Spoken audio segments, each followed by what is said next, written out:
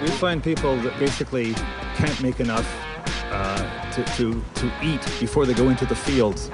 I don't believe that. I think that you're looking at other places that are not Central Romana.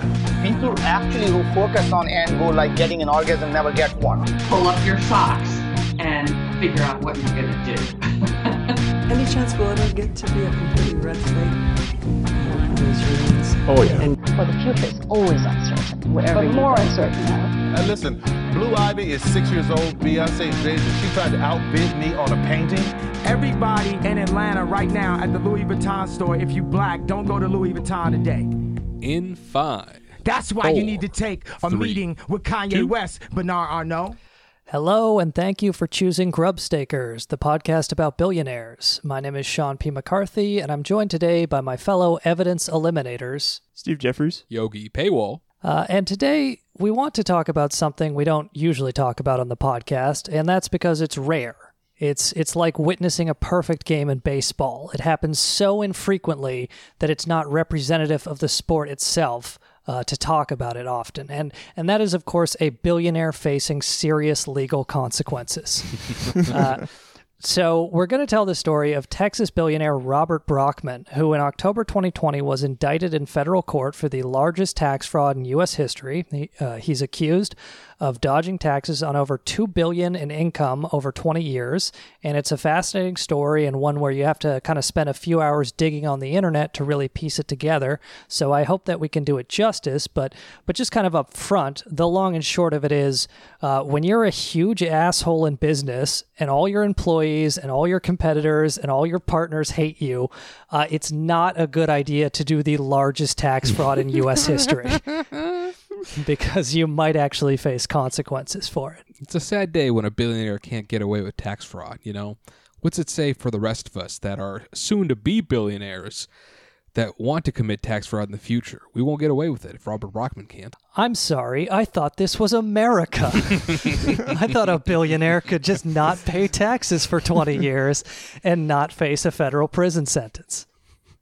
But so I think the best way to kind of organize this episode is to start by explaining the allegations of the tax fraud, you know, the current status of his court case. And then after that, we'll go back and talk about what we know about who this guy is and how he got his money. And there's a lot here. So if necessary, we're going to divide this into two parts and continue on the Patreon. But we'll just try to get through as much as we can right now. But just to start, from the Washington Post, quote, an indictment filed early October alleges that Robert Brockman, the chief executive of Reynolds & Reynolds, an Ohio-based company that makes software for car dealerships, used a network of entities in Bermuda and Nevis to hide investment income from the IRS. He also allegedly had secret bank accounts in Bermuda and Switzerland where he funneled untaxed profits from selling assets. And again, with the allegation being about $2 billion that he didn't pay any $2 billion in income that he didn't pay any taxes on over 20 years starting in 1999. And why that 1999 start date is important is because it segues us to provide an update on a different billionaire that we've done a previous episode on. That's, of course, the billionaire Robert F. Smith is a private equity billionaire. He founded Vista Equity Partners in San Francisco. He founded it in 2000. And it just so turns out that he got to found his private equity firm $1 billion in capital investment from one investor named Robert Brockman. And the condition of that $1 billion in startup capital he got was that he allow him to do the largest tax fraud in U.S. history. Rob's looking out for Robs. You know what I mean? All he had to do was be like, listen, you're a Robert, I'm a Robert. Come on, let's rob the government, bro. Yeah, this is bizarro U.S. Securities Department of Justice world where you have not one, but possibly two billionaires facing personal liability and criminal charges for a time related to this indictment. So, as Sean was saying, it appears, based on this investigation, that his initial $1 billion investment came solely from Robert Brockman, and it came to him through a series of shell companies in Bermuda, British Virgin Islands, and Nevis. and he would state that he was dealing with an intermediary and thus didn't know about the fraudulent intent behind the investment. But part of the deal that he made with this other person they're not named, they're just called Individual One in the indictment. So they took a $1 billion stake in Vista Equity Partners, and they would receive back their investment from the fund, circumventing capital gains tax and going through Brockman's a series of companies and LLCs that Brockman set up that made it look as though he had no role to play in the companies, but actually it was set up at his direction by this placement agent in Navis. Right. Can I just say, man, Individual One is one of the most notorious recidivists in U.S. criminal history. That guy is involved in every scheme. Oh, by the way, it's not... This is just an aside, but so Robert Smith, when we covered him, was in the process of claiming that he would pay off Morehouse College graduates' student loan debt. That's right. And all I could really confirm is that he did donate $34 million to a nonprofit that's run by Morehouse, and that's run by some Morehouse administrators, and they have promised to pay it back, and there's a note saying they did. But I can't really see any actual confirmation that if you were a Morehouse student and you got all of your student loans knocked out by anyone, a billionaire, whoever, wouldn't you post about it to social media? Right. Yeah. So I've been searching anywhere for independent confirmation that the payments actually went through. And you see headlines that say Robert Smith pays off all the student loans, and you click into it, and it's just about the one story about how he pledged to. Huh.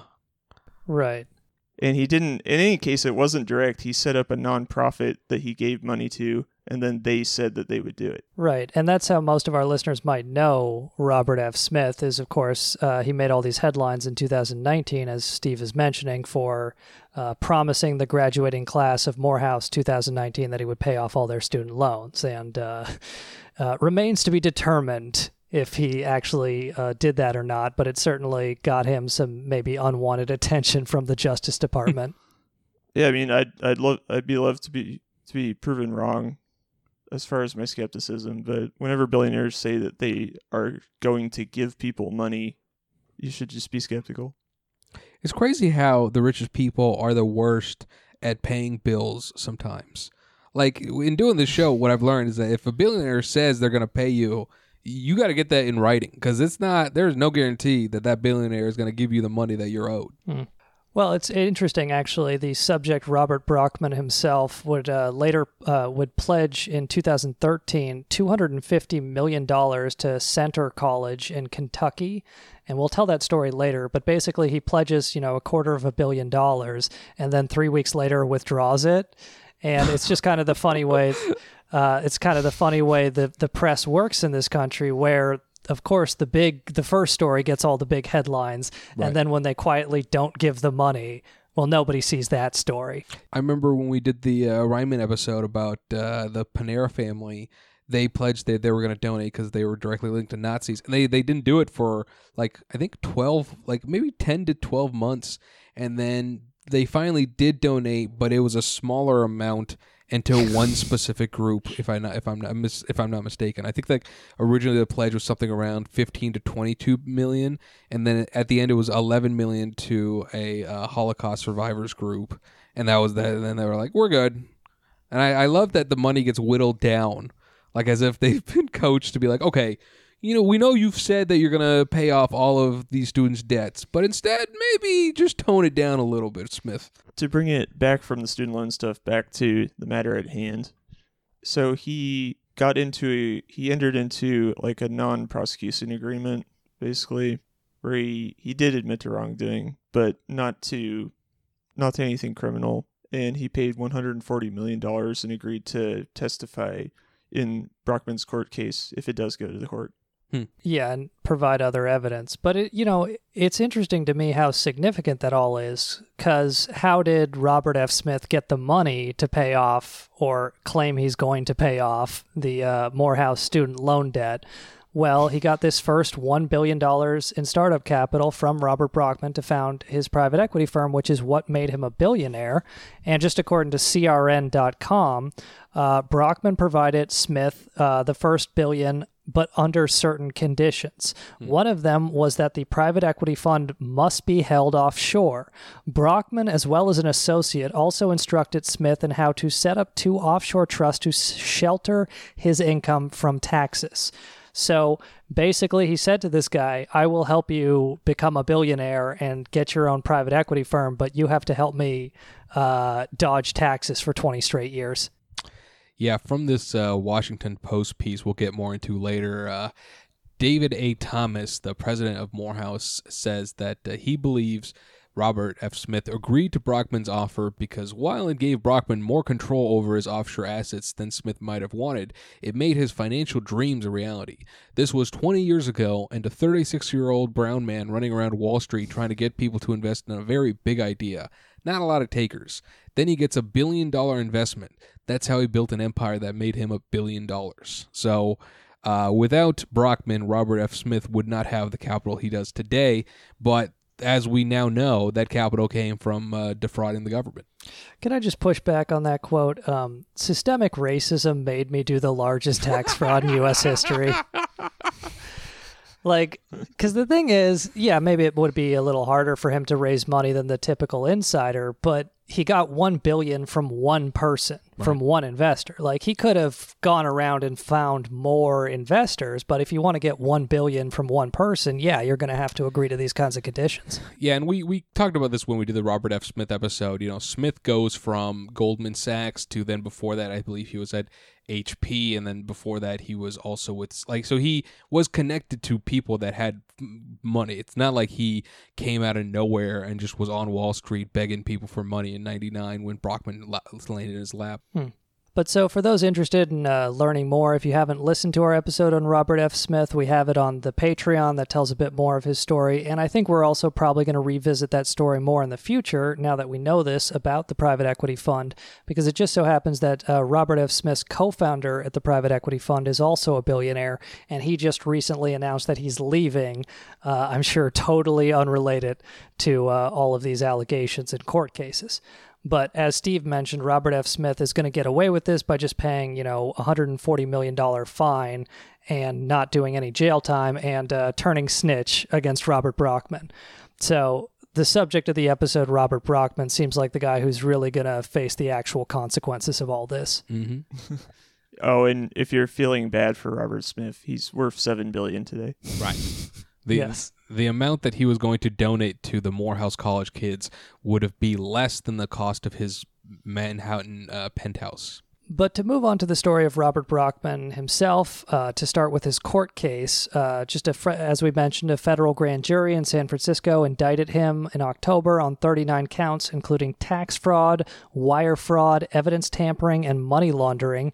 The recent news in this court case as of November, this is according to Hugo Miller and Neil Weinberg, writing in Bloomberg, quote, Swiss prosecutors froze more than $1 billion held in bank accounts belonging to Houston software tycoon Robert Brockman, who's been charged in the U.S.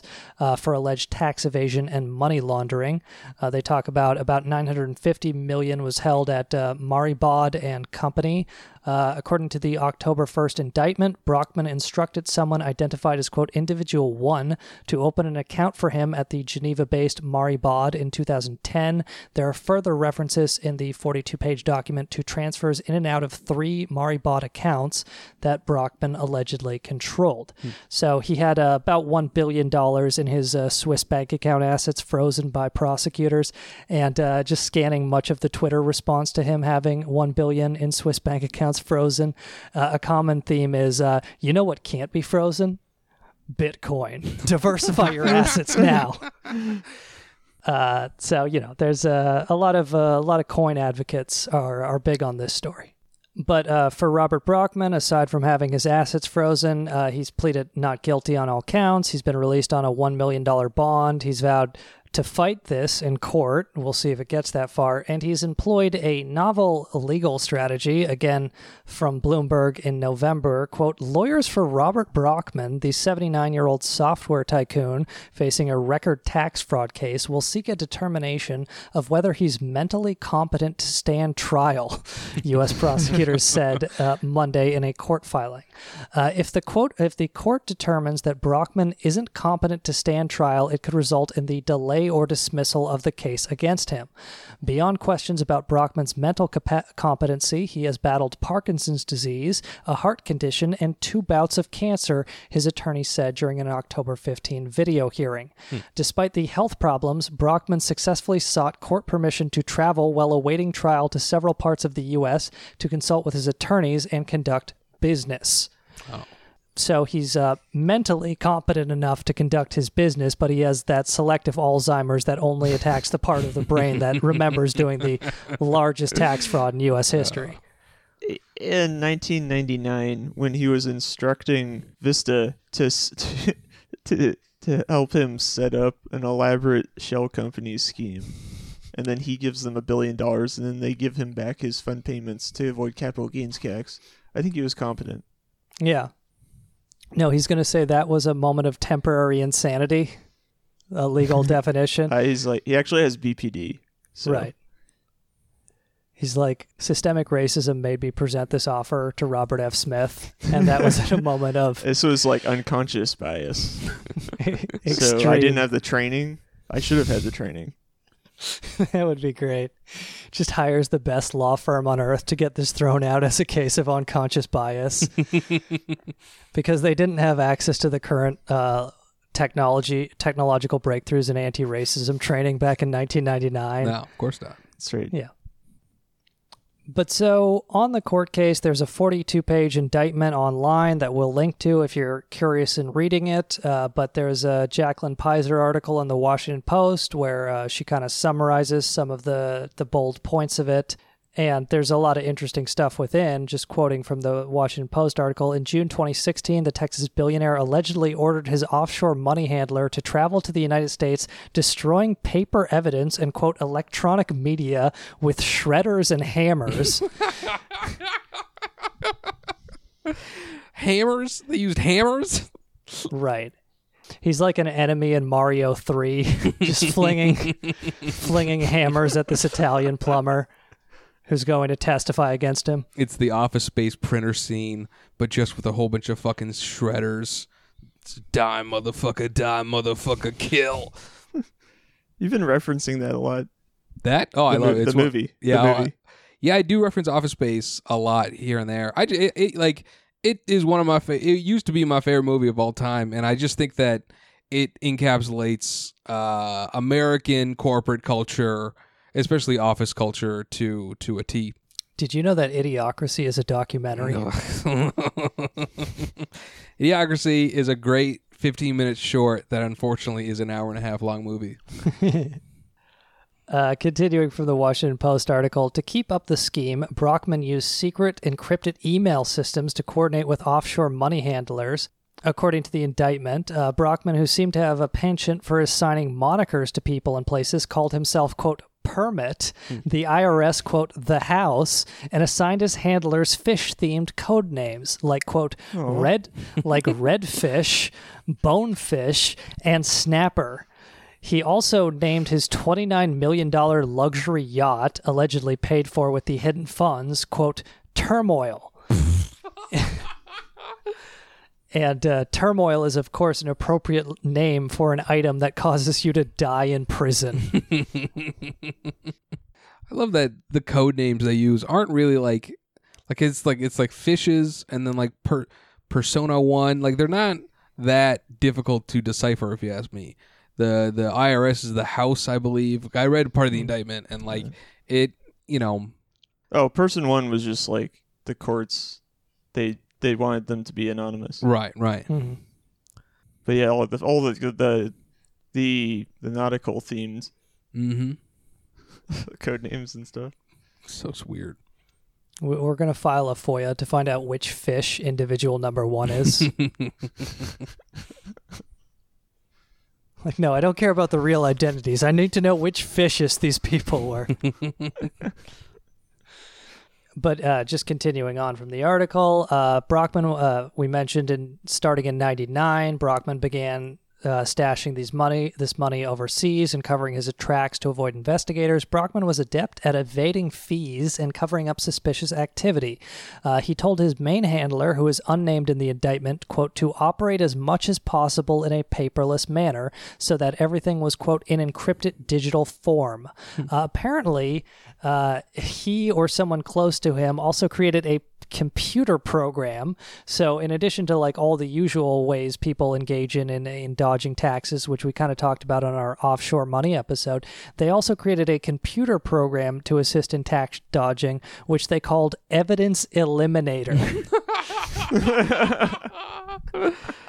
Oh, that's fucking great. Yeah, people say STEM brains aren't capable of creative thinking, but when you just have that kind of poetic name for such a program, who can argue? Like, why give code names and then the software is called Evidence Eliminator? Like, what type of fucking idiots are these? It's sort of in the vein of universal computer systems. Right. Yeah, it is just one of those like things. fucking obvious name. Right. In the Washington Post article, I'm looking at this right now, it says that Robert F. Smith's code name was Steelhead. So that is his code name in the whole fucking game. Okay. Sounds like he might have some unconscious bias going on. I wonder if he ran through all the salmon.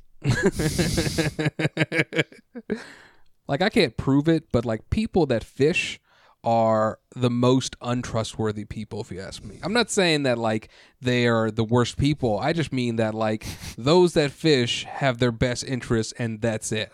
I don't trust a person to be generous that also knows how to fly fish. He's like, good work, Sockeye. You really came through. You just have to imagine him at his job as CEO of Reynolds & Reynolds just spending all day on the computer looking up the names of different types of tuna. Yeah, they pull, for the court case, they pull his computer logs. There's like 8.5 hours of him looking up fish terminology. This is what differentiated it from every other tax fraud in U.S. history. The nautical element. But, you know, it is really something like, just imagine you were watching a James Bond movie and they had a software program called Evidence Eliminator. You would immediately walk out of the theater and be like, come on, you can't do any better than this. It is creativity at the lowest level to call software Evidence Eliminator. And then for it to be used to that and then be like, no, we're good. I gave everyone fish names. It was in a folder marked not a fraud. The software was called Doing the Prosecution's Job for It. There's an email chain that's just, it says like, let's embezzle the plaintiff. Yeah.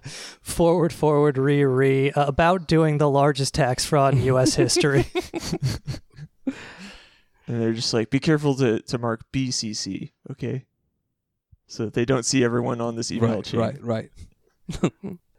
But, you know, as we'll kind of talk about later, Brockman's a pretty fascinating guy, and he's kept a very low profile, so we've kind of had to piece together what we know about this man and his personality and how he made his money from just various different bits and pieces internet sources. But just from the Washington Post article, like, he seems like a very technically competent person, sure, but I think he was just such an asshole that he alienated people around him, which is how you end up with Robert F. Smith going state's evidence against you. But from the Washington Post, investigators also said that Brockman backdated documents to cover up alleged crimes. In an email from July 2008, Brockman notified his handler to avoid using copy machines and laser printer paper because, quote, it has encoded into it the manufacturer of that paper as well as the year and month of manufacture. Quote, for that reason, I always set aside some packets of copy paper with dates on them for potential future use. Wow. So the guy was smart enough to like keep old stacks of copy paper for backdating documents. but not smart enough to, avoid not calling his co-conspirator Steelhead. And that was what finally pushed him over the edge into cooperating with prosecutors, I'm sure.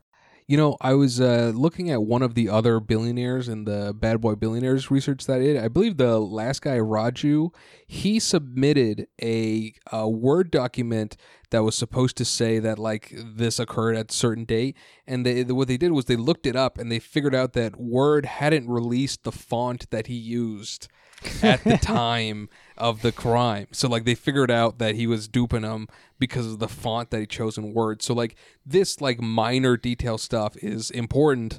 I mean, I don't know. I'm surprised that he was so intelligent enough to figure out the printer backdate stuff, but didn't have the creativity to be like, maybe I shouldn't name it Evidence Eliminator of all things. I don't know. I think I can just picture all of their brains are going at 5,000 RPMs, trying really hard to like cover their tracks and stuff, and then they forget the obvious things. Yeah, that's true. Maybe that's part of his insanity plea. Is he's going to go, look, if I was competent to do this fraud, would I really call it Evidence Eliminator? No, this was part of the scheme. Yeah, he's like, if they really do find me, I mean, nobody's going to believe that I named it Evidence Eliminator. Yeah, I mean, it's kind of like how our show misspelled Jeffrey Epstein the first time around. Like, okay, come on. You really think we're CIA when we can't spell Jeffrey Epstein correctly? That was our code word to eliminate him. We sent the signal to get him killed in prison. But lastly, from the Washington Post article, the charges also include allegations that between 2008 and 2010, Brockman lied to investors and allegedly bilked them out of nearly $68 million. Damn. And the indictment elaborates on this. Between 2008 and 2010, Brockman engaged in a fraudulent scheme to obtain approximately $67.8 million in the software company's debt securities. This is Reynolds & Reynolds, the company that he is the CEO of, that we will talk more about later.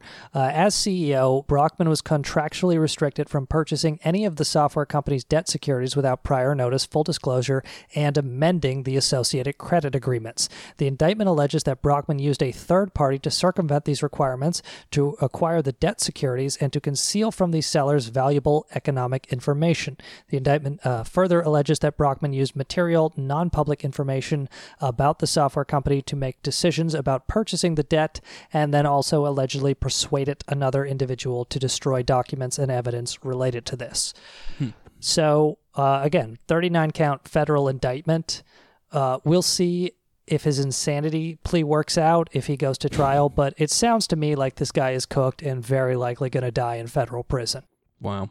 Which brings us back to the beginning, which is, as a billionaire, how do you fuck up so badly that you die in prison? And it's not easy to do. You have to screw up a lot. And I think that's a good entry point to start the Robert Brockman biography and get through as much as we can initially. To start from the beginning, the website earnthenecklace.com wrote up a bio of Robert Brockman that is mostly just copied from his bio on his official website. Sure. And it's not really their fault. Brockman has spent decades turning down almost all media requests, keeping a very low profile. Apparently, for the longest time, his company wouldn't even provide a picture of him. Really? Like up until like the mid-2000s, he just had no picture and no essential information. But just from the earnthenecklace.com profile, Bob Brockman is called the reclusive billionaire for good reason. Forbes has estimated his net worth at well over $5 billion US, and he lives a quiet life in Houston. He was born May 28, 1948, to Pearl Brockman and Albert Eugene Brockman. He is a longtime resident of Houston, Texas, but court records show that he's also a resident of Pitkin County, Colorado. Pearl Brockman passed away in 2004. His father, Eugene Brockman, passed away in 1986. Robert Brockman himself is married to Dorothy K. Brockman. They reportedly have one son in his 40s whose identity is not known. But according to an anonymous blog spot, a Reynolds & Reynolds whistleblower who runs an anonymous blog spot, according to this person that we will discuss more later. Brockman's one son worked for him at his first company, and Brockman fired his own son. Wow. So it's like, again, how do you become the kind of billionaire who dies in prison? Well, that's definitely step one. He fired his own son. What a piece of shit. Yeah. That's kind of cool. Yeah, you can look at Take that that over nepotism. Well, and it's like, I'll develop this more later just because I had to get this picture by putting different pieces together, but it seems to me like this guy is a mega control freak, libertarian entrepreneur guy who, I guess, as you know, a huge libertarian, got the idea in his head that he just didn't have to pay federal income taxes, right, and just stopped paying federal income taxes for 20 years. But it's just, the thing is, if you're smart and if you have allies and alliances, you can maybe get away with that. Sure. Look at Amazon or Walmart or anybody. But he just happened to be a huge control freak asshole who alienated everyone around him and fired his own son. So that's kind of how you end up in the situation that he's currently in. Well, I mean, it almost worked. I mean, he got away with it for 20 years. Had he died in a plane crash in 2012, then he would have, he would have been like, I got away with the crime, basically. Like, he was a overzealous, aggressive businessman, but at the same time, that is what is necessary in this guy's case to retain the money. I just don't see, because Sean, I don't know if you touched upon it yet, but what was his net worth before this scandal? Well, so that's the thing is Reynolds and Reynolds, and we'll talk about this in a minute, but Reynolds & Reynolds is a software company that provides software to primarily automotive dealerships. So like if you have a car dealership, you need like software to keep track of the cars you're selling, or also if you're selling parts for repair, you need software to keep track of all that. Right. Reynolds & Reynolds supplies software to those entities.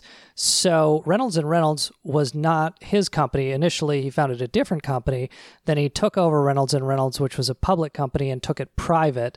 Gotcha. And in 2006, he took it private. And the thing is, because he runs a private company, it's very hard to estimate his net worth. I see. So Forbes took a stab at it and estimated $5 billion. And that was like the only figure I found, but they haven't estimated it recently, and I don't know how long out of date that is. Gotcha. Well, even still, I don't see why he would feel compelled to do this scheme. But, I mean, more money begets more money, and when you're obsessed, all you want is more money. I mean, it is funny just how much of a libertarian you have to be to do this in the United States, where you're like, yeah, so just legally under the law, I could pay 15% on capital gains, right. But that's too much. I want to pay 0 and risk federal prison. Yeah, I mean, it might be one of the things also where you probably know other people getting away with it, and so you're like, you know what, if they can do it, I can do it. I don't see why not. But so just to continue on with the biography, he's made, as we just mentioned, he's made most of his fortune from selling software to automotive companies. Reynolds & Reynolds makes a software that's used to manage sales logistics at dealerships. But from the biography, he started his career working for various corporate giants, primarily Ford Motor and IBM. According to his official website bio, Brockman graduated summa cum laude with a bachelor's degree in business administration from the University of Florida. He had the highest GPA and a full scholarship to graduate school. He also had a stint in the U.S. Marine Reserves while in college. And that stuff about highest GPA and full scholarship, again, this is according to his official website biography. So nobody fact checks these. Listen, I mean, written by individual one.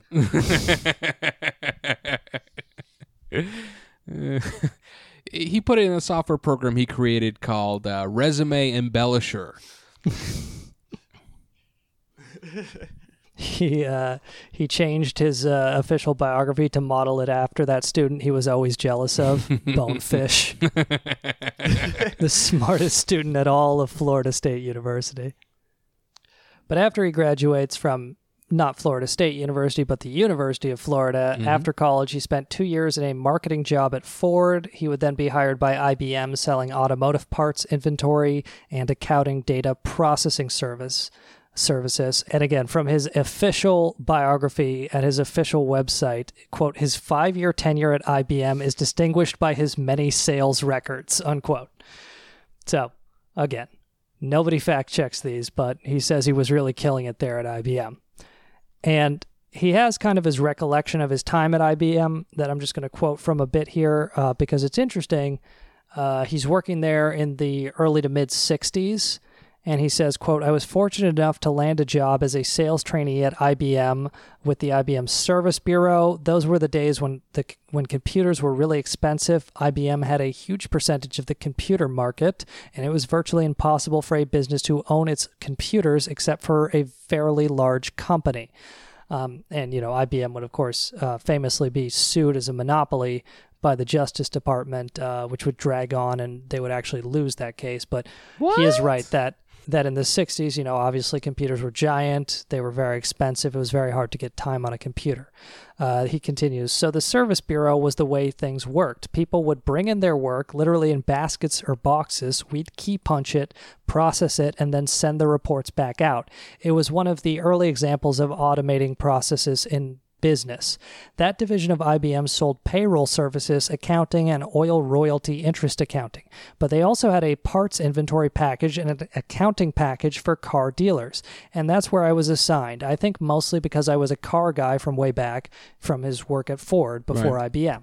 And I knew the names of all the parts in a parts department. So early on, I became a parts inventory specialist. In 1966, I sold my first parts inventory package to a small dealership called Mearns Chevrolet in Liberty, Texas.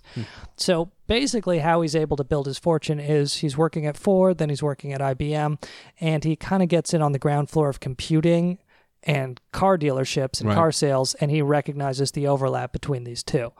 And from his own recollection, he teaches himself computer programming. He leaves IBM, and then in 1970, he founds Universal Computer Services Incorporated, UCS. And this is his first company, the one that he would go on to fire his own flesh and blood from some years later. That the claim that he programmed the first systems himself, I don't know if I necessarily buy that. I mean, he really just merged his previous job experiences from Ford and IBM to create the technology for the new company. But at that time, mid-90s, a computer software for monitoring inventory would be revolutionary in any industry. But the fact that you would only market that to, motor vehicle businesses makes me suspicious in that, I bet that he paid someone to build it and then started marketing it afterwards. Yeah, but Yogi, what kind of world do we live in when we can't take the claims at face value from a guy who dodged taxes for 20 straight years, lying about his tax returns every single year in that period? I don't know. This guy that lied about his tax returns and his life story seems to be somebody that I might not trust when he says he did something. If it is the case that there is an embellishment, then he was incompetent when that happened. And then he became competent again afterwards. Temporary insanity when I stole all that computer code. No, he wasn't fit to stand trial. So no, not at all. It is kind of interesting, and we'll talk about this more later and probably on a part 2.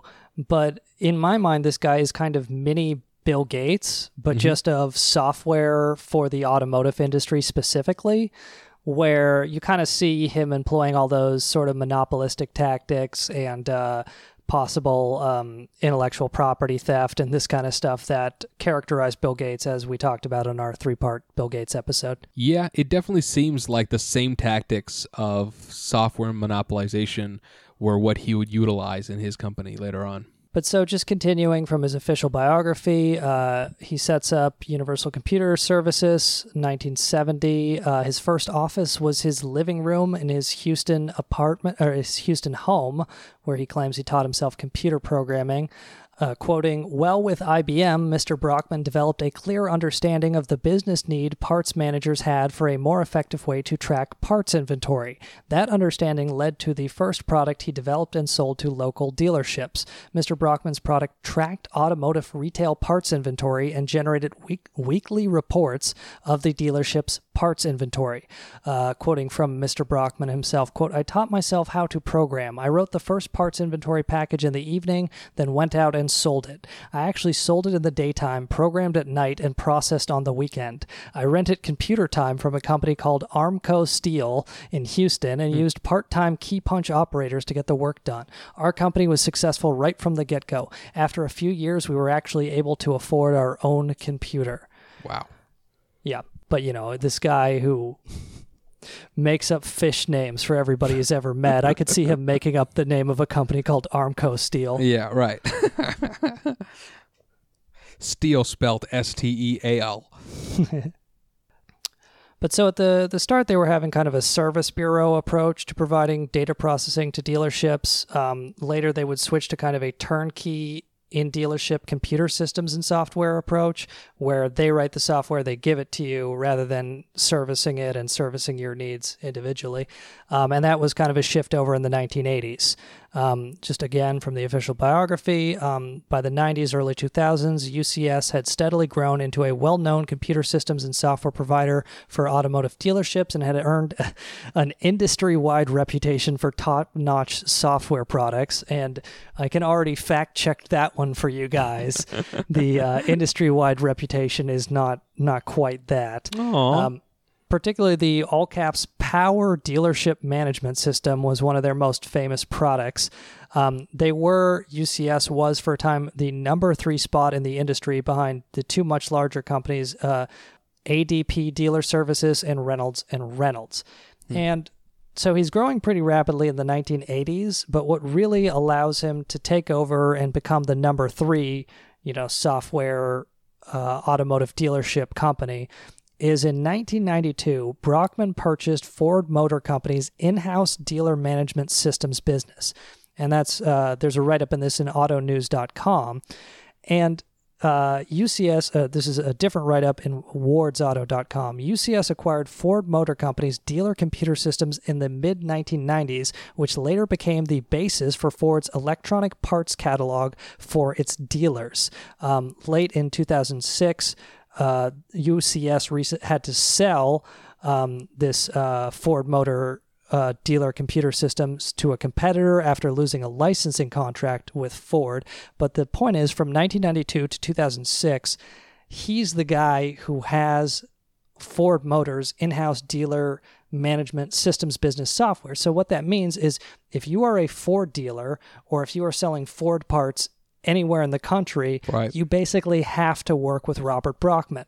And that's what we mean when we say that this guy was kind of this Bill Gates of this one specific area of software, because he had a whole bunch of kind of different, let's say, scummy tactics that he would go through, where typically if you're a dealership and you get software from somebody, most of his competitors offer 5-year contracts. Right. He would force everybody onto 15-year contracts. Oh, wow. And so it's like, once you're on a 15-year contract with this guy, it doesn't matter how shitty your product is. And it's kind of, again, the same thing we talked about on this Microsoft episode, where Windows was not the best operating system. Right. Microsoft Word, it was not, the best anything. None of this was the best. It was just Bill Gates was smart enough to get enough market penetration. Because in software, once you're like 70 or 40 or 50 or however much percent of the market, it doesn't matter if you don't have the best, because a competitor, there's too much startup cost to switch over. People just have to stick with you.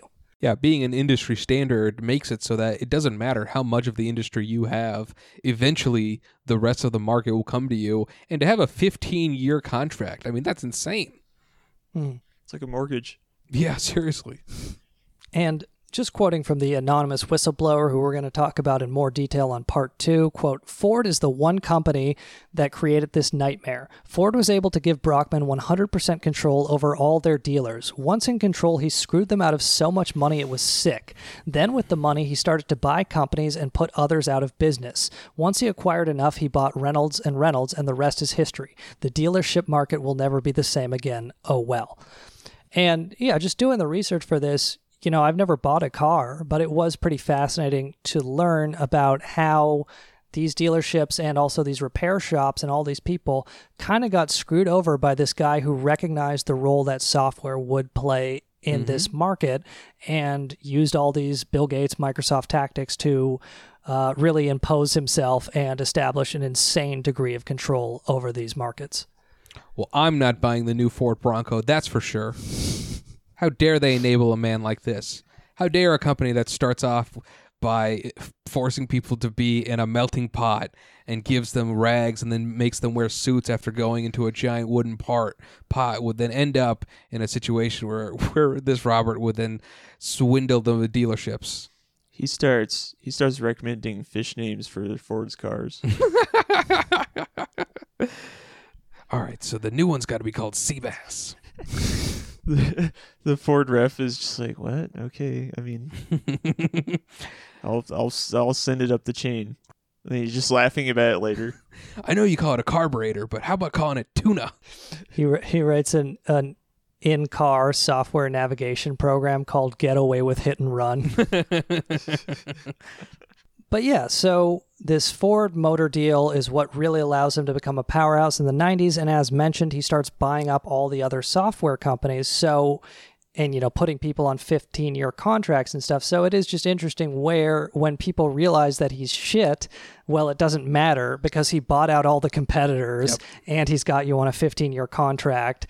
So eventually it gets to the point where when you finally leave your 15-year contract with him, okay, there's one or two other options at all. And also a bunch of other subsidiary products, like other products for the dealership, are also owned by him. So there's no way to avoid giving him money. And what this Ford deal does is, as we mentioned, it makes UCS, Universal Computer Systems, the company he founded, it makes it the third largest company in this dealership software space, but it also gives him enough money and enough connections to buy Reynolds & Reynolds, which is the company that in 2006 he becomes CEO of. He takes it private, and this is where they are currently saying they had no idea about any of his tax fraud or any of this stuff. But I think we'll just kind of tell that story here, and then we're going to have to continue on with a part 2. But I do want to just tell a bit about what happened with Reynolds & Reynolds. In 2006, Reynolds & Reynolds was a public company. It announced that it was becoming a private company through a $2.8 billion acquisition by Universal Computer Systems, which again surprised people because Reynolds & Reynolds was the larger company. You would think Reynolds & Reynolds would be acquiring UCS. But right. With the combined organization in 2006, they had a 40% market share in the dealer management systems sector. That's just from Wikipedia there. Their main competitor, ADP, also had about a 40% share as of 2006. So you can see where two companies each have a 40% market share. There's no real competition here in this space, especially when you're on a 15-year contract with the guy. But it is just interesting where this capital, this $2.8 billion that he gets to acquire Reynolds & Reynolds, some of it came from Vista Equity, Robert F. Smith's private equity firm that he helped set up to do tax dodging. Right. And then I believe, Steve, you were saying the other little chunk of change came from our good friends and extremely reputable European financial institution, Deutsche Bank. Yeah, in that 2006 deal, the merger of UCS and Reynolds, it was partly financed by a syndicated loan done by Deutsche Bank Securities Incorporated, according to the court indictment.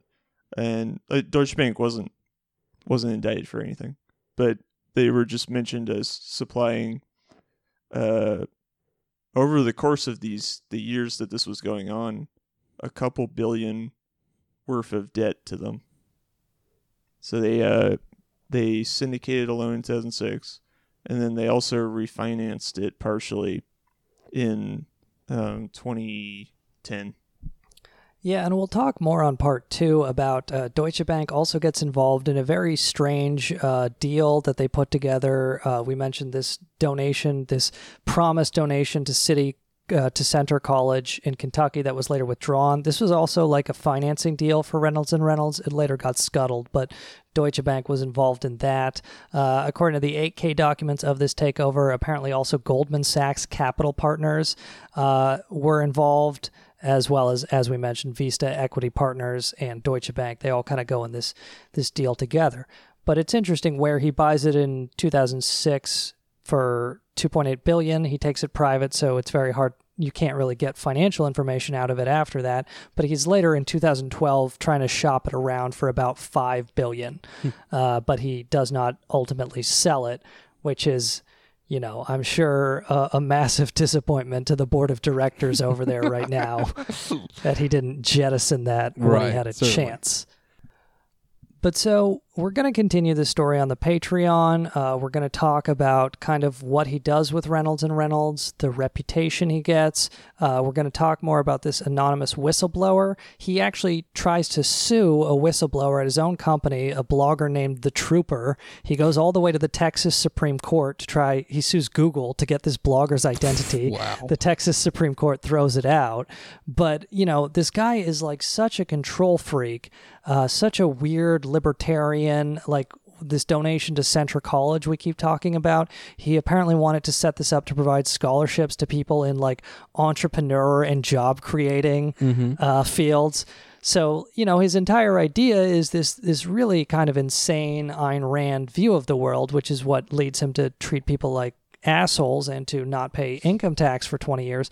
But I want to just talk, and I kind of close out here by mentioning one Glassdoor review from Reynolds and Reynolds that I think encapsulates his entire takeover of Reynolds and Reynolds and gives us some pretty good insight into both his personality, his management techniques, and the kind of person he is, even though he's so mysterious. But I think this is a pretty good look in. This is a Reynolds and Reynolds Glassdoor review from a 10-year employee who gave it 1 star, and the title is, quote, "Great Growing Company Until Bob Brockman Took Over." Wow. And so again, this guy had been working there for 10 years, and then in 2006, Bob Brockman took over. Where do I start?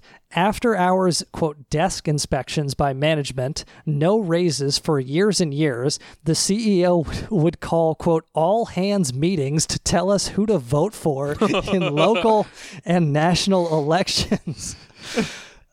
Upper management wears badges that say, quote, executive on their shirt so employees can show appropriate respect. No hard drives. Everything is stored on common drives so it can be reviewed in case someone decides to do something personal on their work computer. Oh, wow. If your resume is found on a job site, you are fired immediately.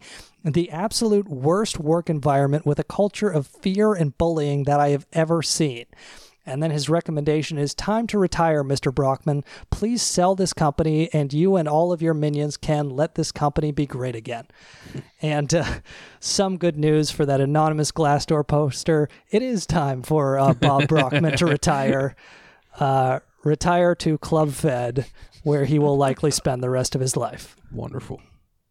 But so we will continue the story on part 2 on the Patreon. We will talk more in specific about some of these Bill Gates techniques that we've mentioned Bob Brockman using. We will talk about this anonymous whistleblower in a little more detail. We mentioned there the CEO of the company telling people who to vote for in local elections. We'll talk a bit about Bob Brockman's political donations, and we will tell the story of his mysterious donation, but not a donation, to Center College in Kentucky.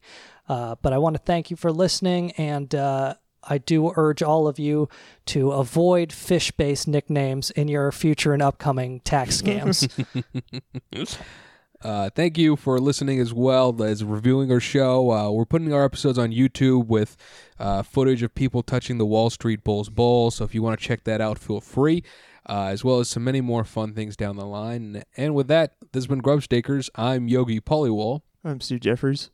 I'm Sean P. McCarthy. We're writing a software program called Bad Jokes for our podcast. All right, thanks for listening. We'll see you on Patreon. Goodbye.